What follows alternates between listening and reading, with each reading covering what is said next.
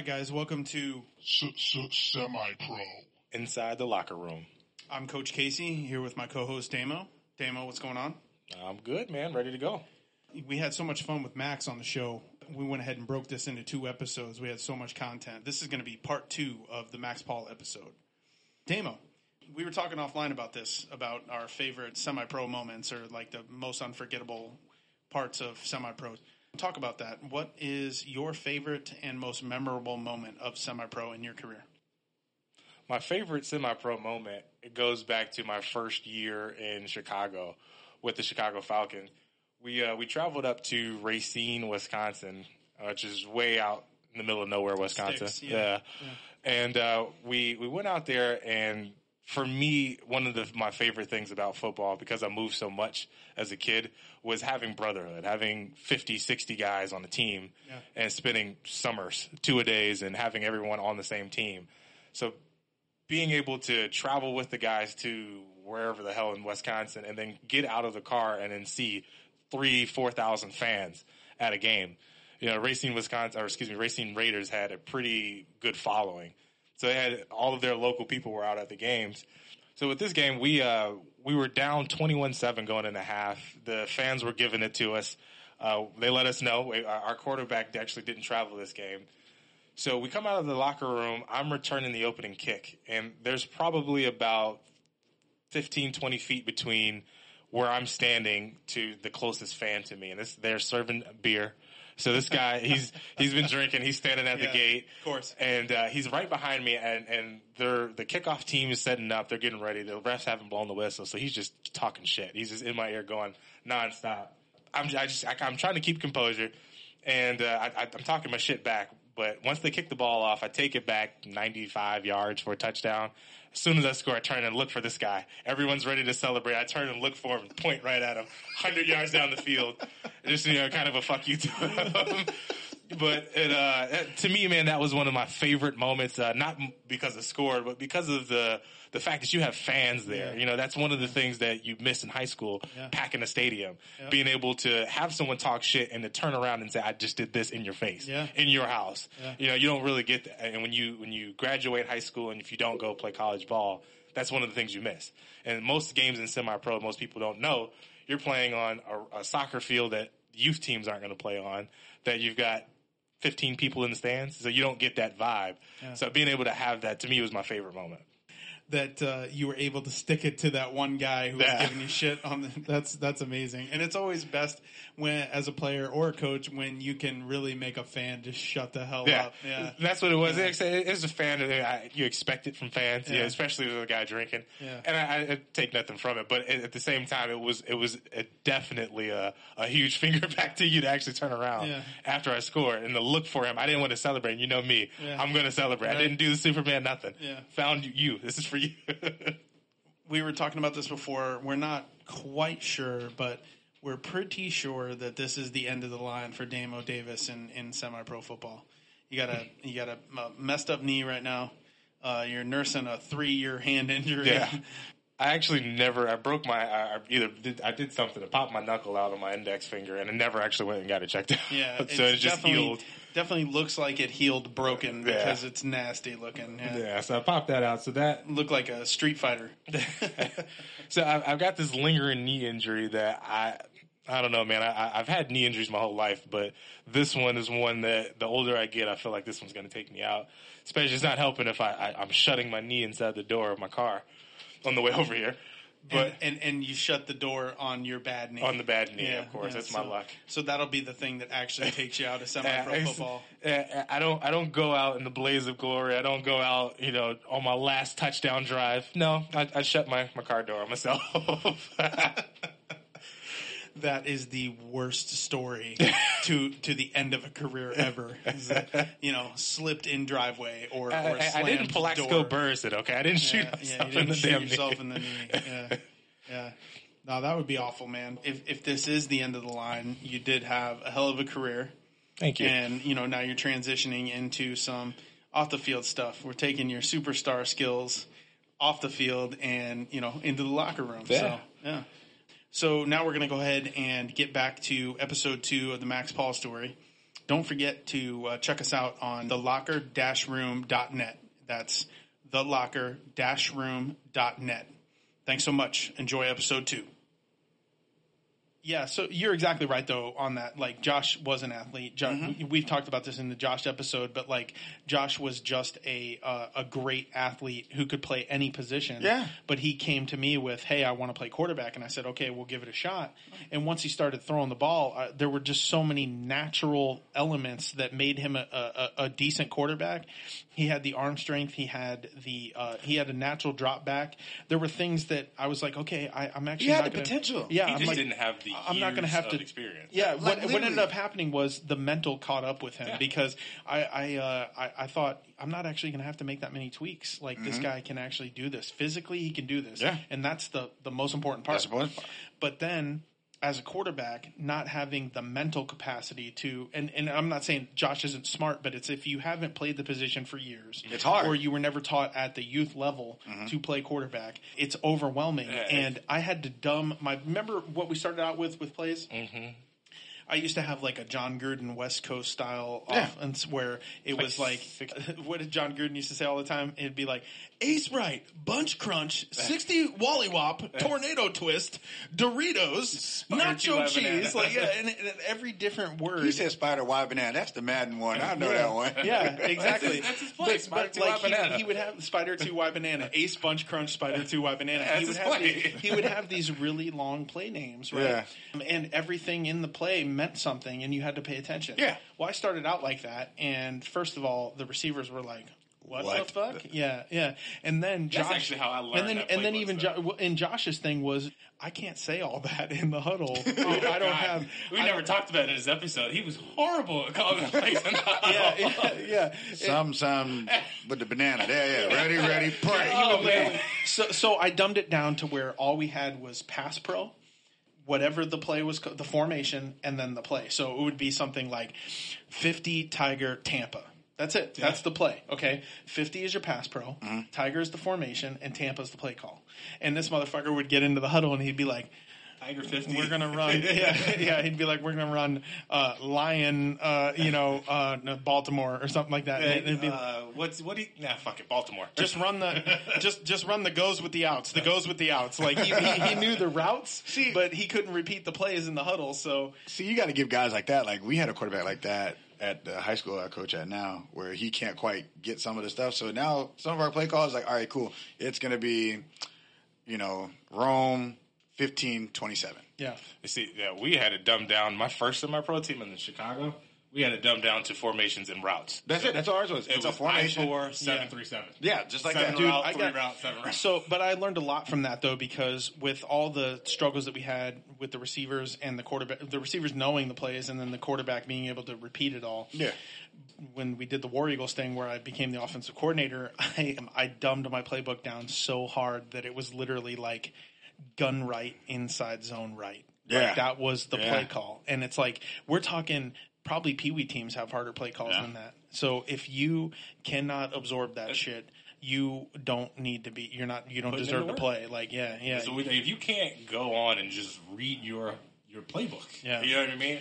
Remember when we did that, we did the thing where they opened up the Huddle account and we would track the progress of how much percentage people had put into the playbook. Oh, wow. Yeah, you could see It was good where we even had the plays like Madden style. and there were okay. Oh, dude. That's easy. So I Actually would played use the itself out. I would easy. use the whiteboard and draw up the play and stuff, and then you had that thing where you could like actually play it out, And it'll show you where everybody's going. Yeah, and all of that was like programmed in there. They had the whole playbook at their fingertips, and there was like 3 guys who were like 80, 90, 100% complete, and then there were all these dudes who we were quote unquote expecting big things from that were like 35% or whatever of the playbook and stuff, and we're like 8 weeks into off-season practice and everything, and it's just The same guys that you break the huddle. What do I got? then that guy's going to be the guy who comes up to you, Max, like, all I need is one shot. Like, I'm gonna go. All right. But I mean, it happens all the time, man. You get those guys. Like, there's a kid that we just sent. He's going overseas. I can't remember what country he's heading to now, but he put me in Nebraska and was like the 5th string receiver because he was little. He's 5'6", maybe 140 pounds, soaking wet. So when I left, I said, look, man, put on 15, 20 pounds. Yeah. Don't line up running as back. I told him, be a kick returner. Be a kick returner. Be a return specialist. You can go overseas and be a return specialist. Yeah. So he's going somewhere over there. I think he left like a week ago. And now he's going to be the guy, the utility That's awesome, guy. yeah. You know what I mean? So now he's their kick That's return. what, honestly, that's what Jeff could have done. If like Jeff was really serious about going to, the next level, his natural, return the he's shit the out of best the ball. fucking returner I've ever seen. And I'll fight him every you know day what to the return it, but you know what the it's funny better thing than is? hit that. I know what the funny thing is. He's just got great vision, but it's his explosiveness. It's that step. Like Yeah. I've been on punt returns. Yeah. I've been on punts where we're going to deceptively where literally it's like shit.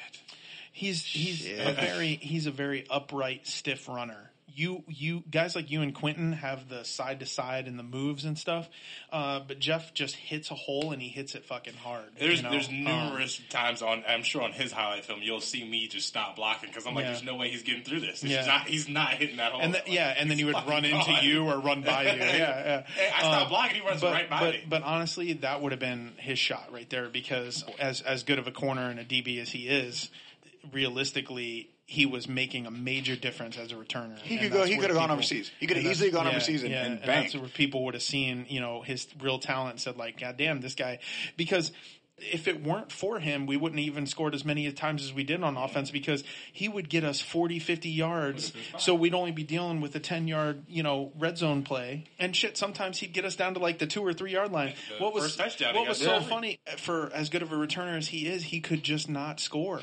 But then Quentin, That was his Quentin fucking had problem. those 2 massive kick return touchdowns where Jeff was like motherfucker, like because Jeff does all the work, and then Quentin cleans it up. But yeah, Jeff would run wild on teams and get us down to the 5, 10, 3, 2 yard line. He would get tackled in the weirdest fucking spots. It's like, how did you not just leap for the end zone and score there? You just got to take over and just beast it out. You're not bringing me down. Yeah, But honestly, like thinking about him and his skills and stuff, like that would have been perfect for him because he could have gotten a shot as a returner for sure. You could have been a returner, and he's about 6 feet, right? Yeah, he's 6 feet, like 200 pounds. Yeah, Like, he is a prototypical corner size. Yeah. That guys would just look at him with his length would go, we'll give him a shot. Yeah. At worst, we'll let him come work out. He's got a narrow gait. That's what it is. They talk about it in football all the time. Like if you're a corner, you need a wide gait. You need to be able to open up your hips and stuff. But he's so quick that you almost. I don't want to say you don't notice because I notice, and I know coaches will notice it. But it's one of those like you can kind of. That's something you can work with. Yeah. With his Yeah, you gait, can. I could send him to yoga classes for the next 6 weeks. Right. Send him with a DB Right. coach and go. All right, cool. In Right. a month, you got to try out. And what I'm saying is there are things that can definitely be done to help that. But what I would say is get in there as a returner, get your foot in the door, and then work on your corner skills and shit. So now he's 30. He's like Josh's age. So He's got the same problems I got. I say problems, but family man.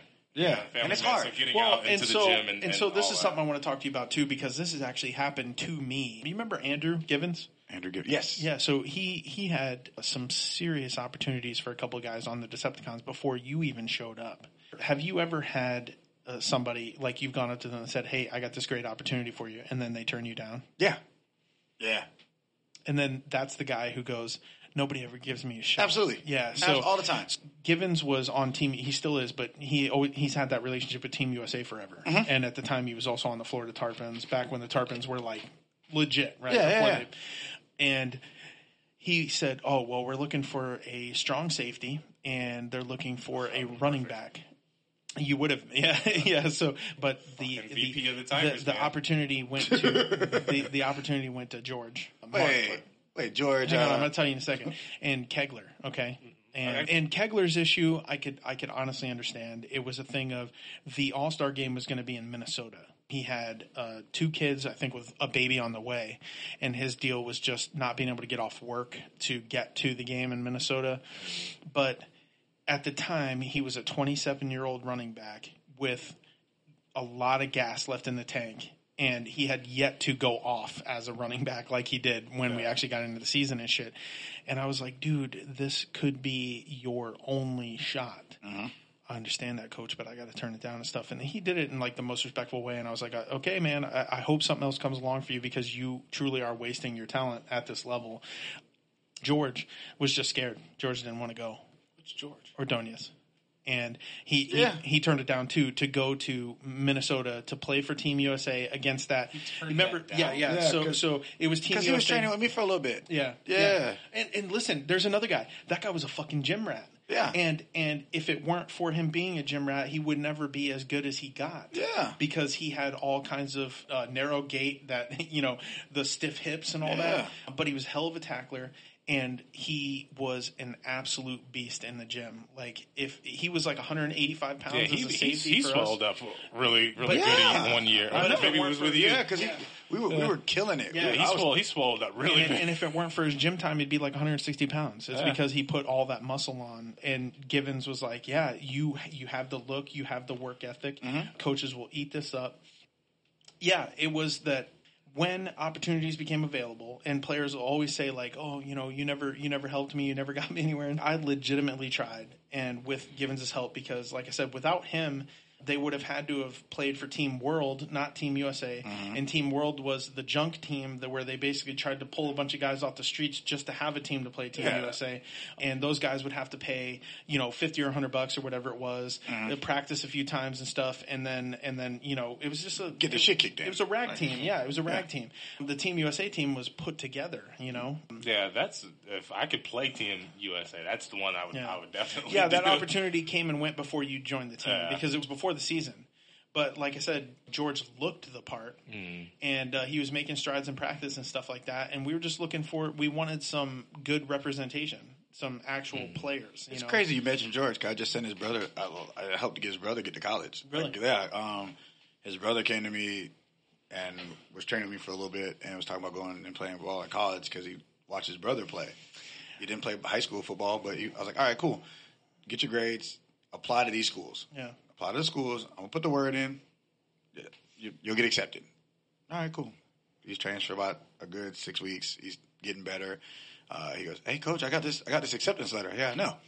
I know. Where's he going? I want to say he was going Southeastern or something like that, but he got down there, first practice, got hurt.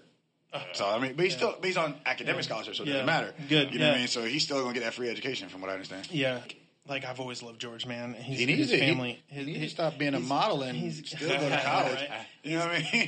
He's got a great family. His younger siblings were actually in my wife's class. So my wife is a first grade teacher. Okay. And That's pretty cool. so while George was playing for me, she was teaching his youngest brother in first grade. And I don't remember how it happened, but basically George's mom was talking to my wife about her kid. Oh, yeah, one of my sons plays football. Oh, who's he play for? Oh, the Decepticons. That's my husband. And then so then his mom started following like all the games and stuff like that, and I saw a lot of potential in him. Oh, yeah. Like I said, it's just stuff like that really drives me crazy because he would never say like, oh, I never got a shot or something like that. He's not that guy. But a lot of guys will say it, and then it's like when you give them the opportunity, they're too scared to take it. And I think with him, he was like a 19-year-old kid who hadn't really had any good direction, right? Yeah. And I think he was probably scared of looking bad and not doing well. So And just to touch on that point, that's part of my whole story. Yeah. From going back when I was 19, 20, one of the things that's just about me in life, I learned that you do a little bit of everything. I can was a jack of all trades, master of none. Yeah. And that's how I live life. I can do a little of this, do a little of that. Yeah. So I did a little bit of college and got out not knowing that my clock is now starting. Now I we're rolling. ruined that opportunity. I had a little bit with Arena, got out of that just because of pride, not knowing that I just burnt a bridge with Arena team.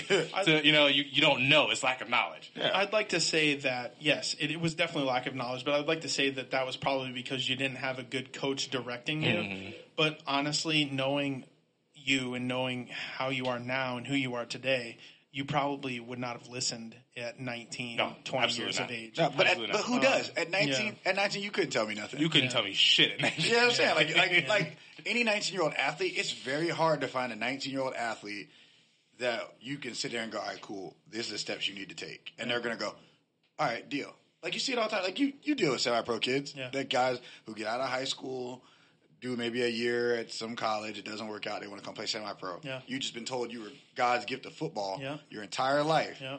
Now you've got some semi-pro coach telling you what to do. And all right, I'm going to come out here and do me. So there's this really specific story about this guy. He basically, I don't want to say any names because like we know who he is, and I don't want to like have him get butthurt about it. There's this guy that I coached a few years ago who was a monster. Basically, was like the second coming of Rob Gronkowski. He was like 6'6", 260 pounds. And he was an absolute, I think you know exactly what I'm talking about. He was an absolute beast. He went from the team that we were coaching to some really famous junior college out there in Northern California. It's the one that basically churns them out from JUCO into college, or directly from there into the CFL or whatever. He went from being the all-star tight end on our team and, this like great receiving option and all that shit. He goes up there and I think he's like, it was just that he was one of 5 tight ends. He didn't feel like he was getting the reps that he needed in order to show what he could do. Humble yourself, young man. Right. So he ended up basically just quitting. He came home after maybe like 6 weeks in that program, and this was like life altering shit, right? Like, that's not something you would be the difference between you making it to the NFL and not. Right? He was young at that point too. Like 19. Like 19. And as a 19-year-old, you don't get that kind of opportunity like that. And often. when you have that size, and I think this is something we all wish we had, right? Like you cannot fuck around. You're going to get opportunities that nobody else is going to get because you're the guy that everybody wants. At 19, you can still bounce from this school to JUCO to here and still have a prime. The crazy thing is he did it twice. This was the first time. Then he goes back to the same place and basically mentally shits the bed again. He could not fathom the fact that he wasn't the number one guy. The way he told me was he dropped a pass or something like that in practice, and then they never threw him another pass, and he was like, I'm going to get fucking cut. So rather than get cut, I'm going to... Right, so exactly. Well then, okay, so get this. You have one job. Your job, like I always say this to receivers. All right. Your job is to catch the ball. So get this. Then I come back to the War Eagles, and McFadden shows up. Okay. Matt McFadden is one of the hardest working guys easily you'll ever fucking meet in your life. Lunch pail. Yeah, dude. Hardest working, nicest guy you meet. Not just that, but the reason why I fell in love with him as a coach is because he was so fucking smart, and he would help the other receivers on the team get better. Like he would actually coach them on what they're doing wrong and help them with the playbook, because again, I had a playbook that a lot of guys viewed as complicated, but it was actually very simple in that all of the concepts were repeated in every formation. So if you knew one concept, you could do it in any formation. But guys would look at it like, oh my God, I got to learn 7,000 plays. And it's like, no, it's just a concept book, man. There's a few times where me and Matt actually sat down after a play. All right, if you break here, you turn this route into this. He was just so smart, dude. He shows up, and the gentleman that we're talking about was basically anointed, and then McFadden just starts schooling him on how to play that position. Easily. It was like night and day difference. You got one guy who clearly has all the tools in his toolbox but has no idea how to use them. And then you have another guy who has had to work to get to where he's at and is nowhere near as big and really nowhere near as talented, and he's wiping the floor with him on the field and just outplaying him at every turn. And what ends up happening is I was hoping that would bring this guy out of his shell and it would make him a better player, because that's what you expect. You want guys to rise to the occasion. You want cream to rise to the top. But in this case, he literally just crumbled. And rather than having me help him, rather than taking it as a challenge and saying like, no, I got to get better. This is clearly me knowing that I'm not ready and that, I need to get better. I need to humble myself, right? He just goes over to one of the other coaches and goes, I want to play defensive end. Yeah. And that was the end of his NFL life. If he had just tried, he would have been easily just as good as a Travis Kelce. But ego kills a lot of guys. It does. Man. Yeah, it does. And that's the thing is when you are the biggest dog in the yard, you're on top. Yeah, you're on top of the world. That's your universe. But then once you move into a larger yard and you're in with much larger dogs, you just you're no longer the alpha. And that was the thing, was he was on top of the world, and then he went to a college where everybody looked just like him. Mm-hmm. Yeah. And in that position room, and you're in your group. Yeah, guys. You're the biggest dude over there. You're no longer towering over the rest of your guys. And then it's just literally a difference of effort and brain power. Mm-hmm. That makes the difference. When everybody is a phenomenal athlete, it's a difference of how hard do you work to maintain. How few mistakes can you make? Right, yeah. Absolutely. Mental. And it just was so depressing because looking at him, I was like, he belongs in the NFL. And then the other guys were trying to tell me, like, no, we want to convert him to play left tackle. And I was like, why the fuck would you do that? Why would you do that? Because if he's going to, and I said, right. But you know what happens? I said, if you want to convert him, here's what we're talking about. We're talking about he has to put on another 30 pounds. Easily.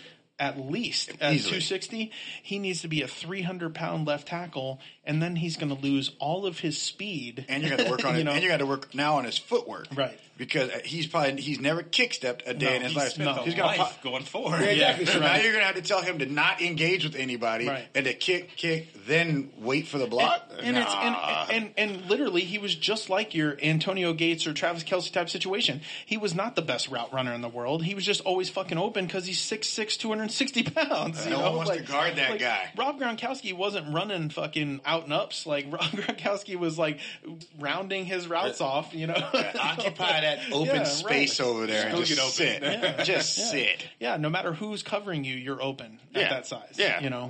That's a DB's worst nightmare. Looking at 6'6", 230, it sucks. You can have all the talent in the world, but if you can't put it together up here, you're never going to make it. It's a lot of guys. And then there are guys like you who, and I'm not being disrespectful here, who may not be as talented, right? But you work your ass off to maintain the level that you get to. Mm-hmm. You have plateaued at football. Yeah. But you've plateaued at the highest possible level you can plateau at. Absolutely. Rather than settling for the bottom of the barrel. Mm-hmm. You recognized right off, if I'm going to do this, I have to try as hard as I can in order for me to separate myself from all these guys who are bigger, stronger, faster than me. Absolutely. Fucking worked out for you, man. It's embracing the competition, man. You got to. You have to compete. You have to. I can't just expect to walk into this building and say, all right, I've never done this, I'm going to be the best corner. I think, unfortunately, how old are you? 31, man. That's right. Yeah. So this is the difference. This is it. You and I are like in the same generation. Mm-hmm. I'm 5 years older than you. I'm going to be 5 years older than you. October, I'll be 36, man. Uh-huh. It's fucking heartbreaking.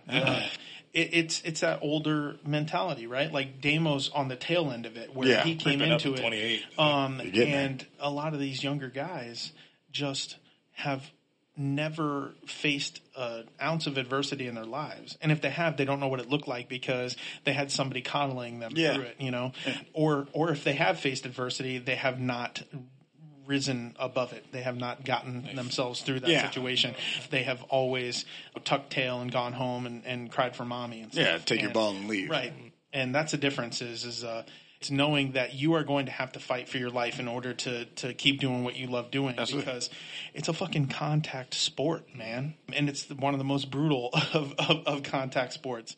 So you're going to have to recognize that you're not going to be the best unless you fight for it. You have to. And some guys just think that they're going to wake up, roll out of bed, and be the best. And it's very rare you find a guy who can wake up, roll out of bed, and be head and shoulders better than anybody in the room. I'm pretty sure there was one guy like that, and his name was Bo Jackson. Yeah, easily. And that was the guy. That's the guy. That's the guy. That guy. He just wake up and piss everybody. Like I wake up in the morning and I piss excellence. That's a true story though. Everybody says, and he says it too. Like he hated working out. All of his friends and growing up with him and stuff say that he was just better at everything than everybody else. Yeah. And Bo Jackson even admitted to hating the weight room, hating working out, hating training, and that's why he got hurt. Because he didn't train. If he you don't take care of your body, man. Right. If he trained, that would have never happened. He was like that, mint Cadillac in the, in the garage. You just don't take it anywhere. Right. Exactly. Yeah. You take it down the street and back just so people can see you. But he was like that one exception to the rule. He was the guy that could still be the best and not work at it. Yeah. But then eventually it caught up to him because it always does. Yeah. Every time. I think, the first time I noticed it was the late Clayton Banner, who's helped many athletes before he passed. He put me to a workout with him when he was with the Columbus Lions. And I remember walking in the room, and I'm probably the only semi-pro guy, maybe 2 or 3 that I knew. A couple guys that came from the Osceola Ravens and one guy from a team in Georgia that I knew. We're sitting there, and we're getting our stuff together. We're in the locker room, and we watched 5 guys with NFL official gear on. They just got cut from their respective NFL teams. So I'm like, oh, all right. We are not with the West Coast Soldiers anymore. We are not. So we get there, and, we're going through our indie drills.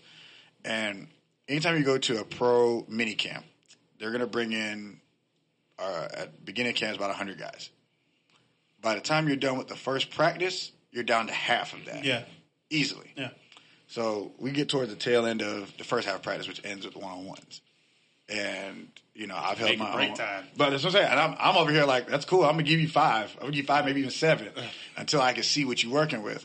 So I'm holding my own. I'm looking up. They cut. They pulled Buddy, the defensive back who came from the Houston Texans, cut him immediately, like off the bat. Why? Because he came in just thinking he was going to have a spot. Yeah. Like I remember specifically when he walked in the locker room the first time, and his locker might be 2 spots next to mine. He was like, a couple of y'all can just go home. They're going to give me this contract.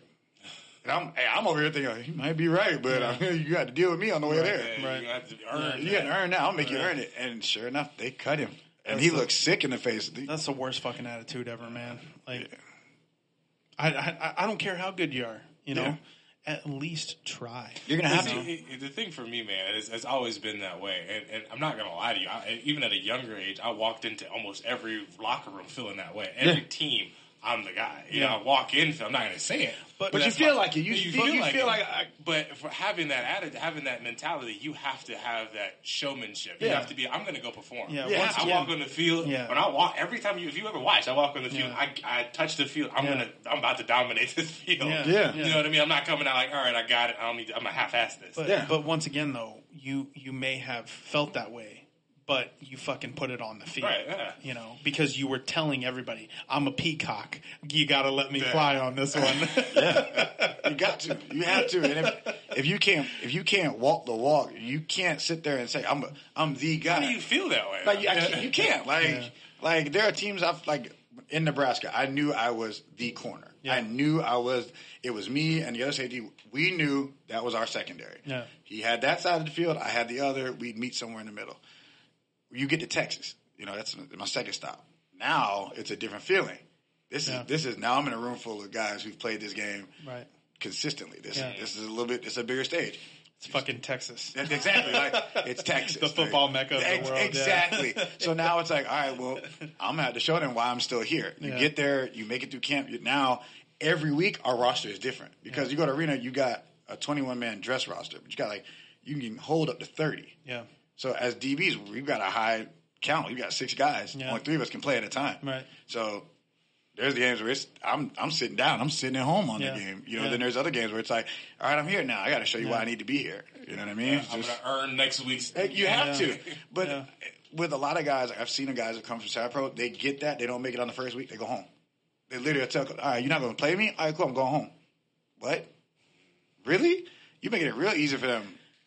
I was talking to Scott about this because we were talking about players not getting their playing time and being upset about it and everything like that. And it's like, you got to realize that there are 53, and this is, regular football, but indoor, regular football, there's 53 guys on this roster. There's 47 guys on this roster. And indoor, there's 21 or 30 guys on this roster.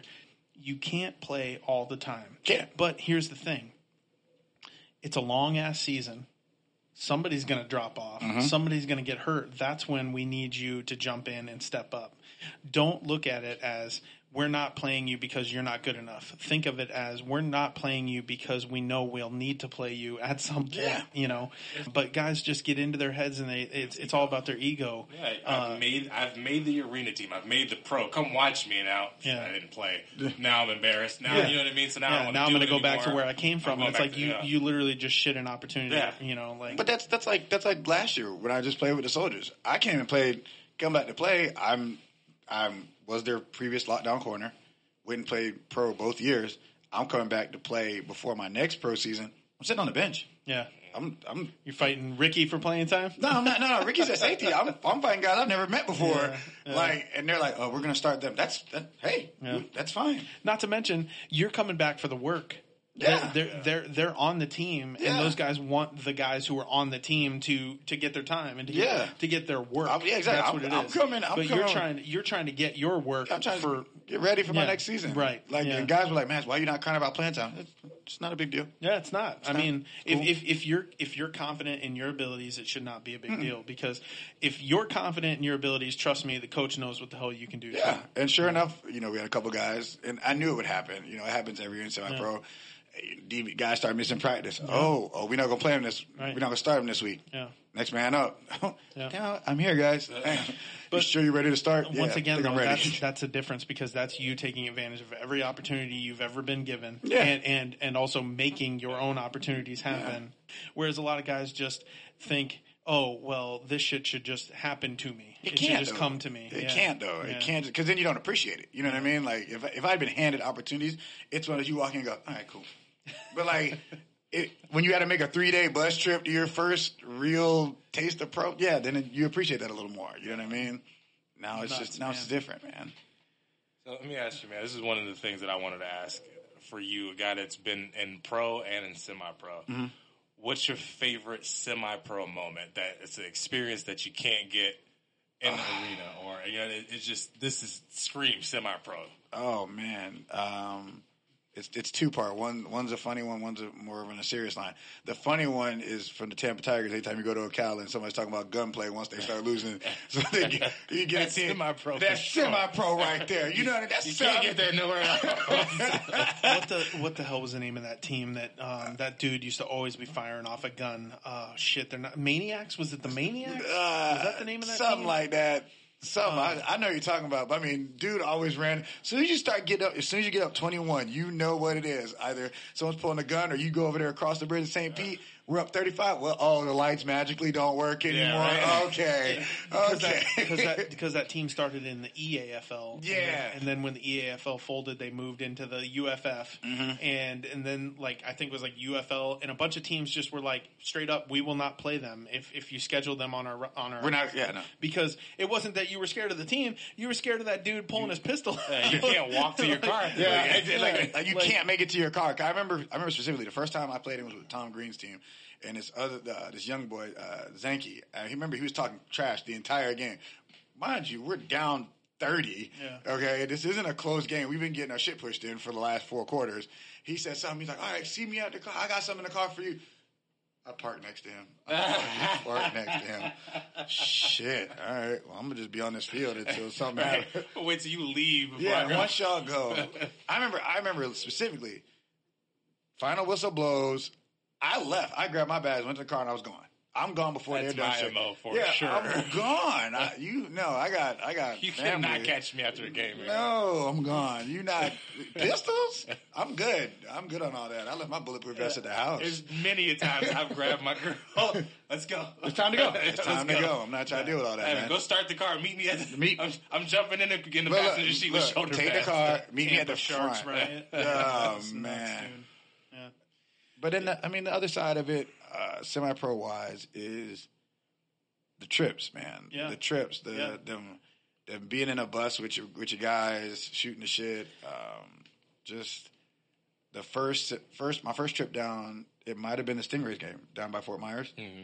That screams semi-pro to me, just of making that long road trip with your piling into some van. Yeah. Because when you go pro life, it's different. Like you're comfortable. You know, you're on a charter bus or whatever the case may be. Yeah. When you're semi-pro, man, you're usually loading up in somebody's car. Yeah. Who's driving today? Who's driving today? That part, stopping and getting food with you guys on the way home. Yeah, that's the biggest thing of football, too, man. That's what I miss of high school ball. Is 60, 80 guys from different grades. Yeah. And we're all together. Yeah. That's brotherhood. Yeah. That's what you fall in love with the game That's on. what makes it you worth still it, man. can do that after high school. It's the camaraderie of it. And because when you go pro, it's not all right. So pro, it's still a brotherhood. Yeah. Like my first stop in Nebraska, though, that will always be special because that was a true brotherhood. Because we got the camp 2 months before our first game. Yeah. So we've got a 2-month long camp where most places you get maybe 2 or 3 weeks to weed out, learn a playbook,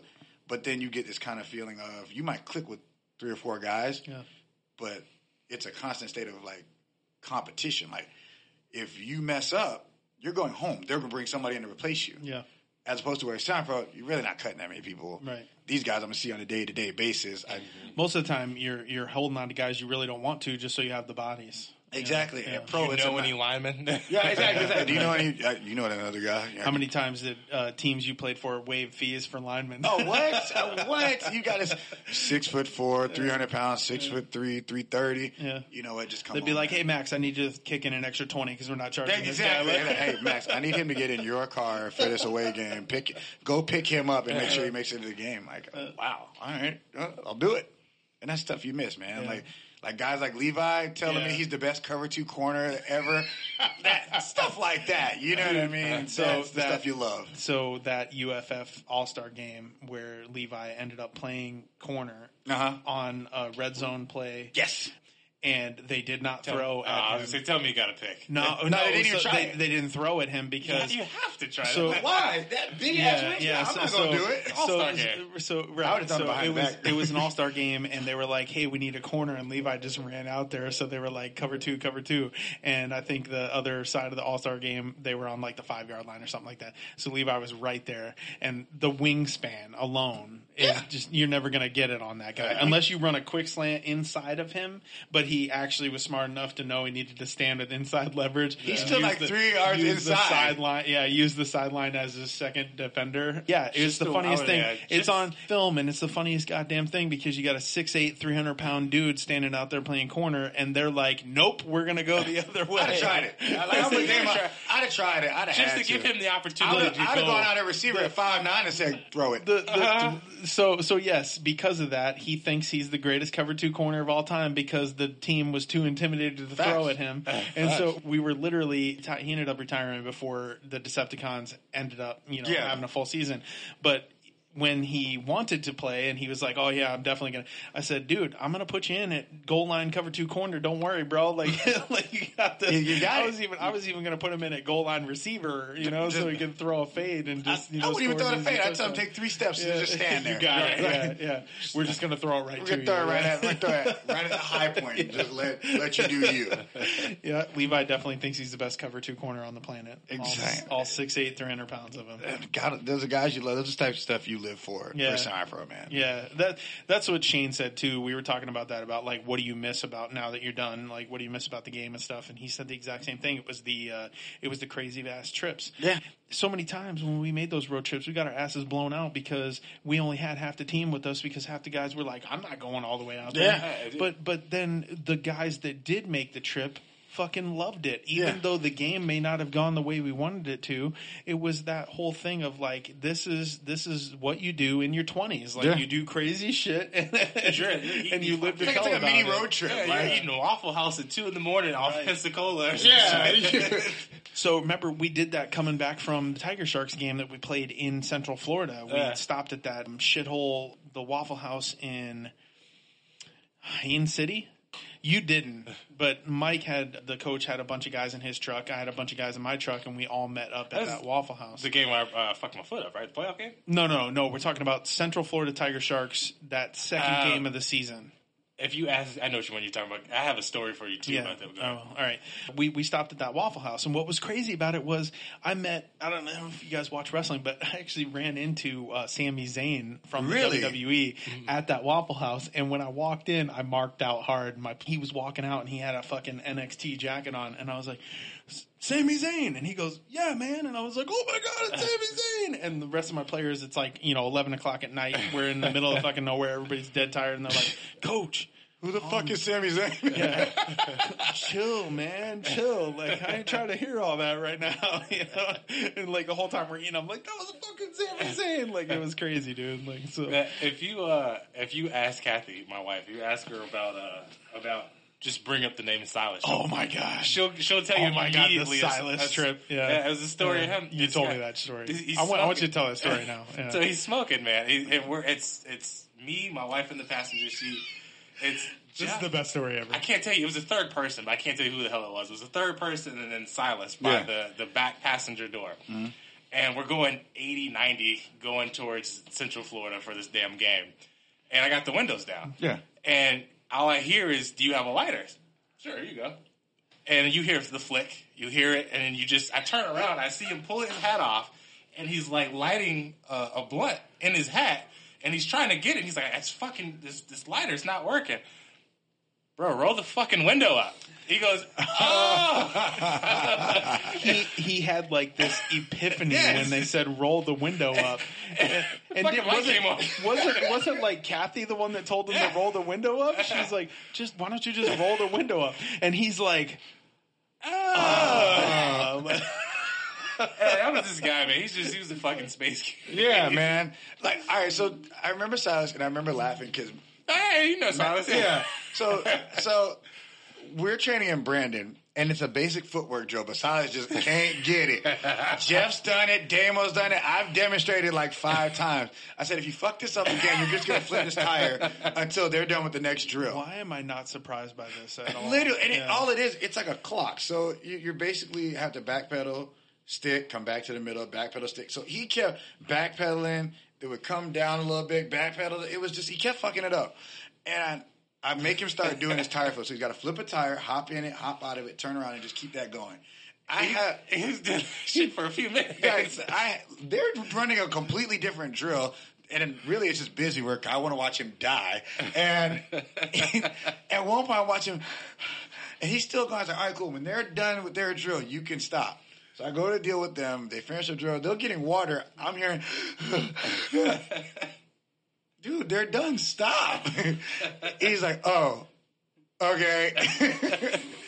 So I actually, thinking about it, am thinking that maybe Silas is the one that brought you and I together when we realized, like, He was not a corner. Yeah, because Yes, because Matt McFadden ran the slowest slant on him and caught it. Because this is the thing. This is when Damo discovered what a savage I was. Because I am brutally honest with players whenever they say shit to me or ask me questions or whatever and stuff. And Silas used to always ask me, "Coach, why don't you let me play receiver, man?"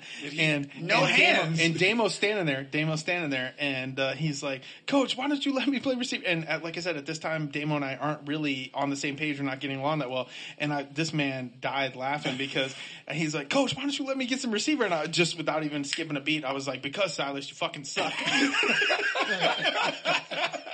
It was just stone cold. It wasn't a laugh. It wasn't like, I'm fucking with you. It was, No, you fucking no, like suck. I just stood there with it. And if I say something like that to you, like it's literally like, Like you know, dead ass, like so serious about that. I said because you suck, that's why. And Damo's just like, oh. This is also this is in practice. This is like maybe 3 or 4 times after him being burnt. Oh, okay, yeah, that's okay. what. Yeah, like He it's got not like constantly burnt. in Yeah, practice. I didn't have anything against him. It's because he couldn't fucking play, man. Like it's like, oh, did you just get burnt? That's why you can't play. I don't remember who it was that y'all had at receiver. 'Cause I remember y'all lined Damo up way on the other side of me, and whoever you had in was some young kid who swore by he was God's gift to receivers. I don't know who it was. He was opposite of you. Black kid? Yeah, black kid. Bands are the only other. Yeah, so Might have been, but he ended up in Shane Hagen's So lap. our receiving core was Bands, Shane, and Bands was pretty good. I don't really see Bands saying that to him. Bands, Shane, you, Chris Sullivan. That was it. You. That was a white boy? Yeah. Yeah, him too. He definitely got the business. Yeah. He was skinny as shit. Chris compared to did- you. Chris did Yeah, think no, it was- I remember it because he said something. Yeah. I don't even think he said it to me. I think he talking shit to like one of the That's one of the Chris. slot Yeah. guys, Yeah, that's and then Chris. y'all put him outside, and Yeah. Damo was in the slot. He said something offhand to me like that wasn't directed to me. Yeah. But he said something. I was like, "Oh yeah, cool." Hey, I told Mike Young. I said, "Mike, watch this." Ugh. Yeah, that's Chris. Yeah, hold him That's the over. best part of being a corner. Yeah. You can put someone on their side. Yeah. That's part. Hey, look, Damo won't admit it, but I got him this year. like literally, I jammed it. We were on the sideline laughing. We over here laughing, kiki, ha, ha. And the play gets extended. I'm like, shit. He's like, oh shit. He caught the ball. I'm like, that's such bullshit. I'm looking at the ref like, we were on the fucking sideline for like 30 seconds. And I reestablished it. Oh, fuck you.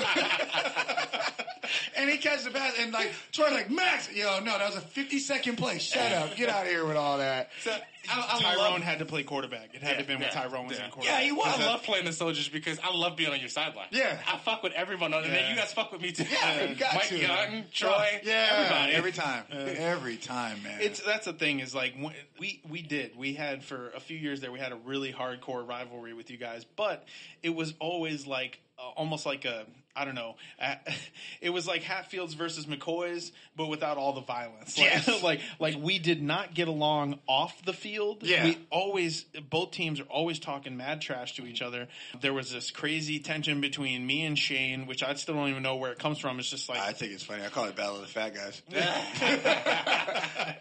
I don't care what anybody says. I'll whoop his ass. Because I wasn't there when the rivalry really started between you and Shane. I think I left for Nebraska, came back, and I was like, why do you hate Casey? What did he do to you? You know what, because he used to always think that I was like stealing your players or something like that, and it's like you realize that you don't own these guys, and if somebody and you were comes down the to street, me, like that's my thing. Is like if somebody comes to play football for me, it's not because I'm like, oh hey, the Soldiers suck, come play for me. It's because they're like, hey, I want to come play for you. Yeah, and like for like the guys who were there, it was more convenient. So I was like, Shane, like I get it, it'll be all right. Yeah. Like I come from Tampa. If they want to be here, they'll be here. But that's the thing is like it always ended up being a really good rivalry, and it's like we're all kind of like boys on those two teams. Like between I'm good with Pulaski, I'm good with Jay, I'm good with all those guys, and it's like mixing them up. Fucking Martino when he made that play this last season where Tyrone picked him off and Tyrone was running down the sideline. Yeah. It's the same game you're talking about. Tyrone was running down your sideline. He was going to score. Yeah. Nick took the craziest angle, and I knew Nick was athletic, but Nick ran, and after the game, we were talking about it, he's like, that's the fastest I've ever run in my life. That was it. He fucking ran Tyrone down from behind. Never seen Nick run that fast. Yeah, and it looked like he was shot from a cannon. Yeah. Like when he started going after Tyrone, I was like, oh my God, Tyrone's not going to make it. and Tyrone, and I was in the nest upstairs, so like I had the best seat in the house, and I'm like, oh my God, Nick's going to get his ass. Tyrone had the 1AA record for punt return yardage in a single game, and Tyrone had no gas that game because you had him like he's playing everywhere that game, and he was playing quarterback and receiver and corner and whatever the fuck. Safety as well. Yeah. I looked up at one point. I looked Troy in the face. I said, "Fourth quarter, he'll gas out. I guarantee it." And he's also the guy that when he is playing, he extends a play for a solid minute. And it's like, how is that even physically possible? There was that one play where he ran for like 3 yards, and he must have run 100 to get 3 yards. You have no idea how frustrating that shit is as a receiver. I know. It's like, just look up and throw the ball. No. As a receiver, you know how much that sucks as a DB? You're like, all right, cool, he's sacked. No, he's not. Like, all right, you're fucking QB. You're like, throw me the ball. Just throw it away. Well, it's like that one time he threw you that touchdown pass in that game that we're talking about. It's because the coverage was busted. He broke the play, and you were like running down. You almost got caught because he waited so long to launch you the ball, but you were going like this, running down the field with your arms up in the air because you were like, I'm wide open. And he finally found you as he was approaching the War Eagles sideline and launched it down the field. That's a scramble drill. Either by the time or fucking throw it away. And you caught it, and you were going into the end zone, so you scored. But the dude was right on your ass because he waited so long to throw the ball. Man, it's like if you were on the 5, he would have caught you. Oh God, yeah. I caught it and just fell into that. Yeah, he was right there. No, I'm saying like if he had thrown you on the 5 or the, I'd even say the 7. Nah, we're catching. I don't know. I mean, you were looking pretty puffy this year. So, I said it. You're the fucker that called me out on it. Were you like, is that Damo? I said, Damo got fat. That's the first thing I said. I said, Damo got fat. Fuck it. And you know what? That was probably the most embarrassing moment of this season where I put my fucking dry fit jersey on, and it had a gut. Yeah, as a receiver, I'm like leaning over my There's like that one picture of you that I think you deleted off the internet where you're in your receiver stance and you've got like a pudge hanging over your belt. Yeah, it's like this is horrible. It's like when I met you, you were like 190 pounds. And at that point, you were going about 215, maybe even 220. Yeah, I did for the longest, my whole life. I could not crack 200. But once you get there, once you do crack it, I'm in it. You're in it. I'm in it, man. You're in it to win it. You're all of 200 now. So that's it, man. It's a good time though. Well, listen, Max, it's been a blast having you on the show. Absolutely. Definitely want to have you back on anytime. Anytime you want to come, man, we'll have you back. we'll get like a college season update from you, like see what's going on with some of the guys you're tracking and stuff like that, and what you got going on with indoor. Definitely, man. But Really quick, Aaron, is there anything on Alpha Pack Fitness? Yeah, plug it. Man, all summer long we've been doing a lot of specials. So it's right now it's if you're trying to train, it's 3 months for $200. So plug it. Where can they find you? You can find it at Alpha Pack Fit or Alpha Pack Fitness on Facebook. Outside of that, I will give you this announcement, man. This will be the last run. Oh yeah, you said you said you had a big announcement. Yeah, so man. you're officially This will be the last ride. Really? Wherever I go this year, that's it. Yeah. That's So it. wherever you go, this is announcement time now. Yeah, Where are we going? We don't know yet. The Soldiers is always home for semi-pro, but as far as professionally, man, I don't know, man. It'll be wherever I go. It'll be somewhere that will be fairly close to home, but this will be it. I got a 2-year-old daughter now. Yeah. It's kind of hard to leave. 31, man. Arthritic knees. It's not even that. It's just I always You tell. can't cover me anymore. That's what it is. What? Look. He has 0 catches on me this past year. Just told you I caught one on him. No. First off, that does not count after you've been out of bounds that long. 31-year-old Max can't cover Pudgy Demo. I will say, listening to that, how in the world did he reestablish himself have no without the fucking referee clue. throwing a flag? No clue. That's what I'm saying. I mean, by the rules, it sounds like you got away with it. Hey, you on did that get away one. with it. I was talking shit to the ref. 100%. I was like, what the fuck? He's like, I was laughing on the side like, hey, he got me this one. Yeah, and then look, and then the ref said, you know what? My bad. I was like, semi-pro referee. Speaking of that shit, you know how many times a referee told me that this shit? It happens. Yeah, my bad. You know what I mean? The fuck? Yeah, man. But So you're calling it quits after this year? after this year, man, that's it, man. It's not about a physical. Yeah. I can still do it. Still go do it. It's a matter of. It's a good time to He's do got it. the guns out. No, but it's just a matter of I don't want to be that guy that Absolutely. held on to it too long. Yeah, I You know totally what understand mean? where you're coming from. It's actually great that you're calling your own shot here and that you're going to go out on your own. Yeah. Saying, hey, I've had a great career. Done it. You've been doing it for 7-8 years now. Yeah, man. And you've been doing it well. So, leaving the game while you can still walk away. Yeah. And you got your health. That's a great thing, dude, because so many guys, Damo included, he can still play, but now his body is starting to break down on him. Shane, all these guys I talk to and stuff, they're always like, man, I played 1-2 seasons too many. And I see it. It's I saw it my it's last because you're year. trying to break through and you're trying to get that one season where you go, okay, now I can hang it up. Yeah. But I mean, Yeah. I look at it like this last year with the Soldiers, you get the national championship ring from that. Made a deep playoff run, didn't quite go the way we wanted it. Yeah. You know, I've got conference championships as an arena player. Yeah. I'm good. Yeah. You know what I mean? Like now it's What time, else can you do? You know, now it's time to coach. Right. That's it. Like Right. now I'm coaching. I'm a head coach at a high school. Now it's time to give them right. the tools to go make their own story. Right. You know what I mean? Yeah. And hopefully one day they'll be on this same podcast. Yeah, Same coaching. dude. So If I can have a legacy come on this podcast and say that Coach Come Max back helped them out, that'd couple be years dope. later. that would be great, That'd man. be dope. 2-3 years from now, Yeah, that would be amazing. That would be outstanding. We plan on keeping this, like even after what we talked about offline, Absolutely. comes to fruition for us. Absolutely. This is going to become a staple of the locker room. You know, Absolutely. even if we're not on the podcast anymore because we'll have other responsibilities, this will still be a thing. You know, VP. The VP over there. Yeah. The VP over there. I got experience. He is the VP. The VP of the Tampa Tigers. I actually hired him as the VP because of his VP experience I with knew the it. Tigers. I knew it. I fucking knew it. Hey, Tom came through for me, man. So yeah, man, I'm gonna go ahead and take us out. Like I said, I appreciate having you on. Anytime you want to come back, please do. Absolutely. I'll be back. For Max and Damo, I'm Coach Casey. Thanks for tuning in to another episode of Semi-pro. Inside the locker room.